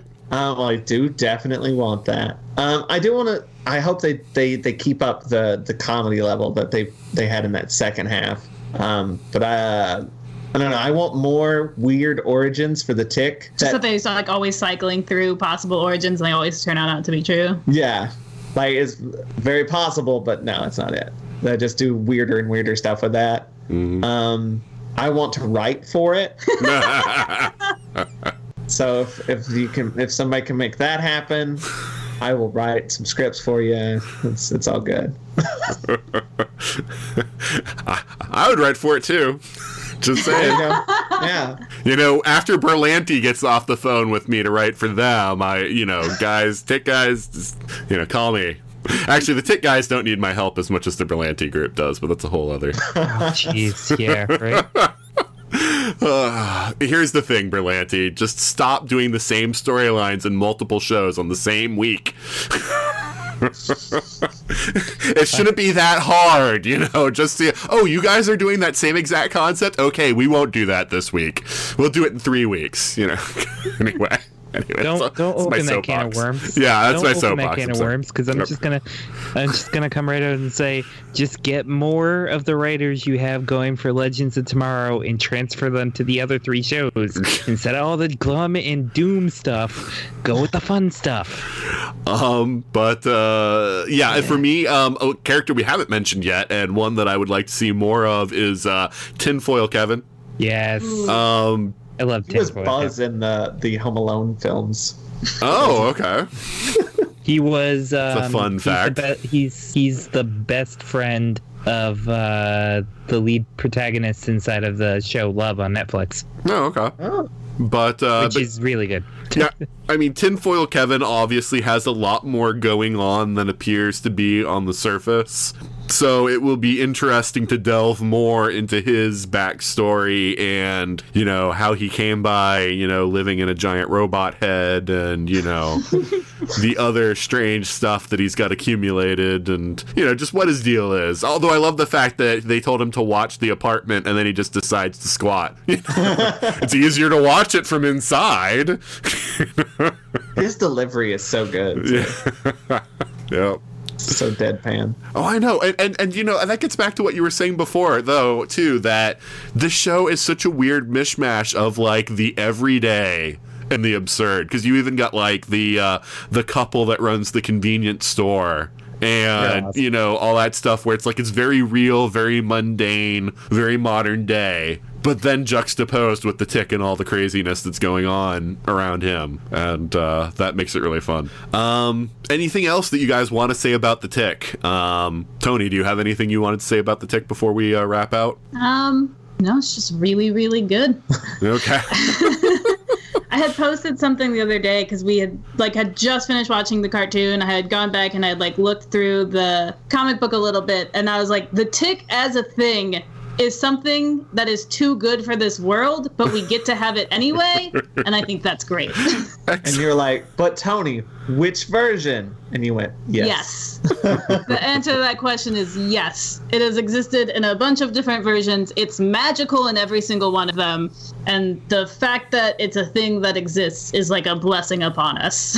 Well, yeah, and I think that that's one of the great things that probably is because it was adapted so soon after it was created, that none of the versions of the Tick feel like this is the definitive version. It feels like they're just iterations on a concept. So even though I felt far more, especially in my teenager years and early 20s, I felt far more of a connection to the anime Tick.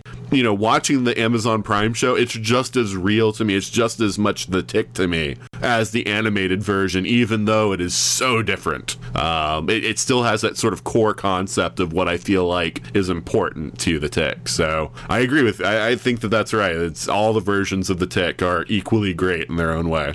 Watch them all. Just do it. Yeah, gotta watch them all. So Joe, do you have anything else you wanted to say about the Tick before we wrap out? Just go watch all of it, read it. It's great. Just consume. I just want to say, who puts gum on a roof? Oh, that's the other thing that I absolutely adore about the Tick and all the versions is just the mindless, unintentional destruction. As he just jumps from rooftop to rooftop and all this stuff of, he just knocks bits of roof off, it's just... There's a line in the cartoon where Arthur is admonishing him for it and is like, we're starting to get notes from the city. They're gonna try and make me pay for it. I like in the first episode of the Warburton version when his feet just go through the ceiling and it's just the two guys looking up at his feet dangling from the ceiling, and that's the creator Ben Edlund and the director of the episode Barry Sonnenfeld. So awesome. All right, Eric, do you have anything more to say about the Tick before we wrap out? I thought of another season 2 idea. You get John DiMaggio and you have him with his Aquaman voice as an Aquaman-like character, and you team him up with Peter's Tick, and you have the two of them just in a one-shot episode doing whatever the hell they want, because I feel like the two of them combined, especially Peter doing his Tick and DiMaggio doing his Brave and the Bold Aquaman together would be magic. Am I wrong? I've never seen Brave and the Bold. Do you know, I have some of it, and I've never seen it. So I know John DiMaggio. So John DiMaggio's Aquaman is basically Adam West Batman. He's full on going outrageous and telling all these crazy out there stories about how he's basically the best adventurer of all time and just driving every other superhero insane whenever he's on an episode of Batman the Brave and the Bold, and it's the best thing about Batman the Brave and the Bold. I've heard nothing but amazing things about Batman the Brave and the Bold, and I've always meant to have watched it. It's good. There's obviously gearing towards the end of your show, Nate, but I didn't mean to completely bring this up. But if you're a Booster Gold and Blue Beetle fan, there's a couple episodes with Batman, Jaime Reyes, Booster, and a Will Wheaton Ted Kord that are fantastic. Joe just got very excited. I like the comedy characters. It's so good. They're some of the strongest episodes of that show. They even had Kevin Conroy, Mark Hamill, and a couple other actors being a couple. Diedrich Baker is obviously the Batman of that show, but they had they have basically all the previous Batman voice actors come in, and it was I think Kevin Conroy played Thomas Wayne, and then you had the Phantom Stranger and another character, and it's a really dark, fascinating episode that you're surprised they threw in such a fun cartoon and not something you'd expect from that. It's a really cool episode. I'm still going to sit here wishing that the DC would continue the continuity from the Batman the Animated Series, Superman the Animated Series, and Justice League. We have a good 25 years of that, though. I've been boycotting all the new DC animated stuff. Because I have 10 years of awesome shows that are all connected, and then they just ditched it. Right? But, anyway. It's a bummer. Yep. But, okay, did you have anything more you wanted to say about the Tick? Boo! Okay.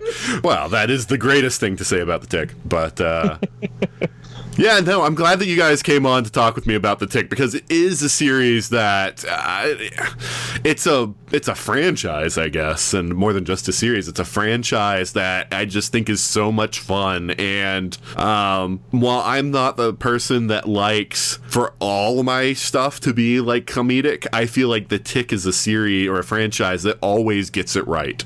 It always gets the right balance of, interesting story and fun. So, it's something that I'll always, be interested in any new time the Tick series comes out, and I'm glad to talk about it today with you guys. So thank you for being on the show. Thanks for having us. Yeah. And Thank you. You're welcome. And so let's say our goodbyes and let people know where they can find us. So Eric, why don't you start off? I am the easiest person to find on the internet ever. It is a very factual statement.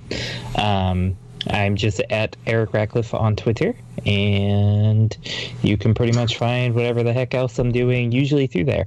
You can find my podcast, I Love Comics. You can find my awesome webcomic, New Comic Day, both of which I'm still trying to get back on track. It is very difficult to book guests lately, but both I'm getting back on track very soon. But yeah, so if you follow me at Eric Ratcliffe on Twitter, you can very easily find what I'm up to. Why aren't you just using your Infinity Gauntlet to get back on track?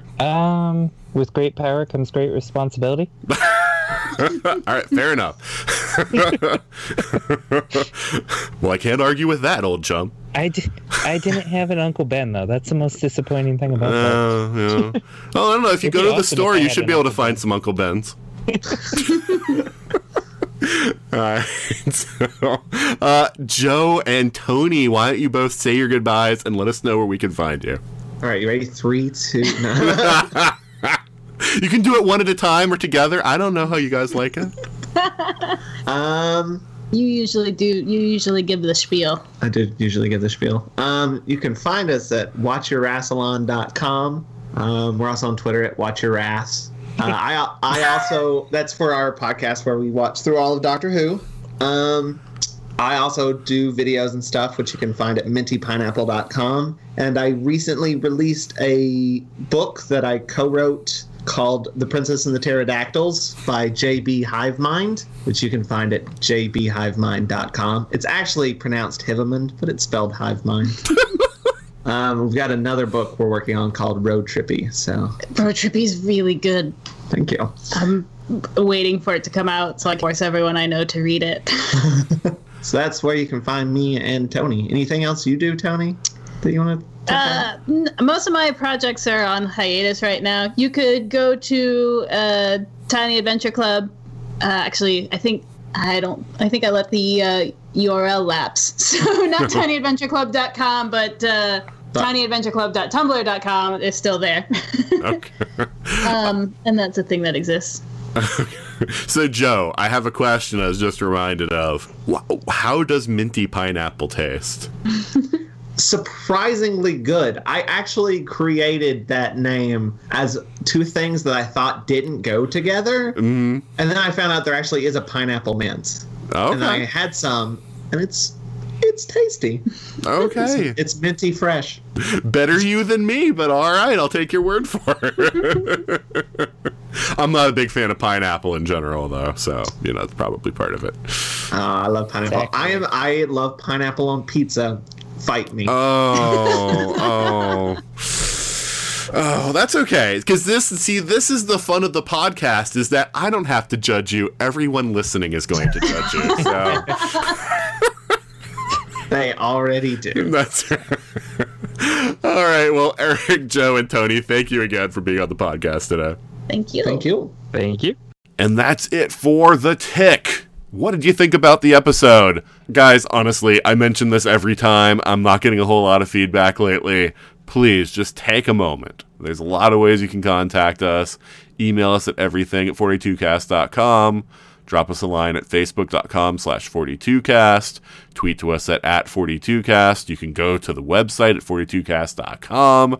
You can leave us reviews on Stitcher Radio and iTunes. I mean, obviously, I would like 5-star reviews, but if you feel like we deserve something less, then give that. But, I want to know what you like, what you don't like. You know, I hear occasionally at cons or whatnot, people will tell me like, hey, I listened to your show and that's great and all, but, you know, it'd be nice to get feedback in between cons. So, you know, this is hopefully an opportunity for you to do that.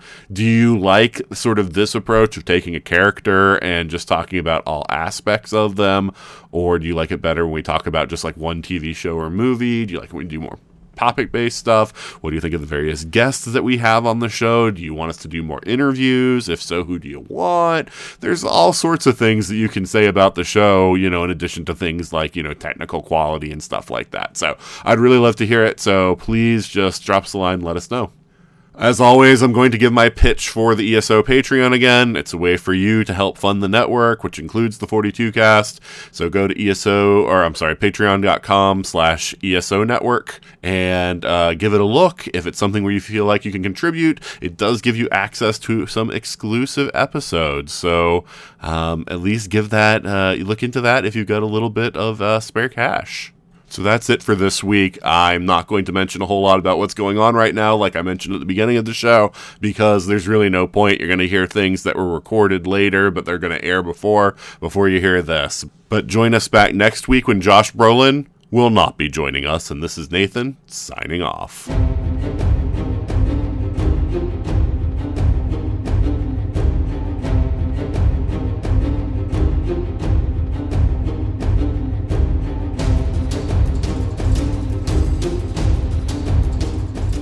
You have been listening to the 42 Cast, copyright 2019.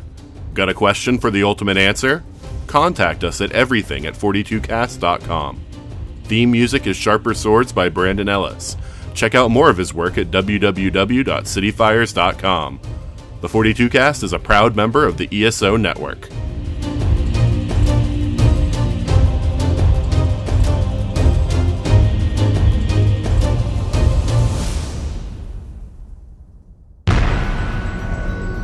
This has been a broadcast of the ESO Network.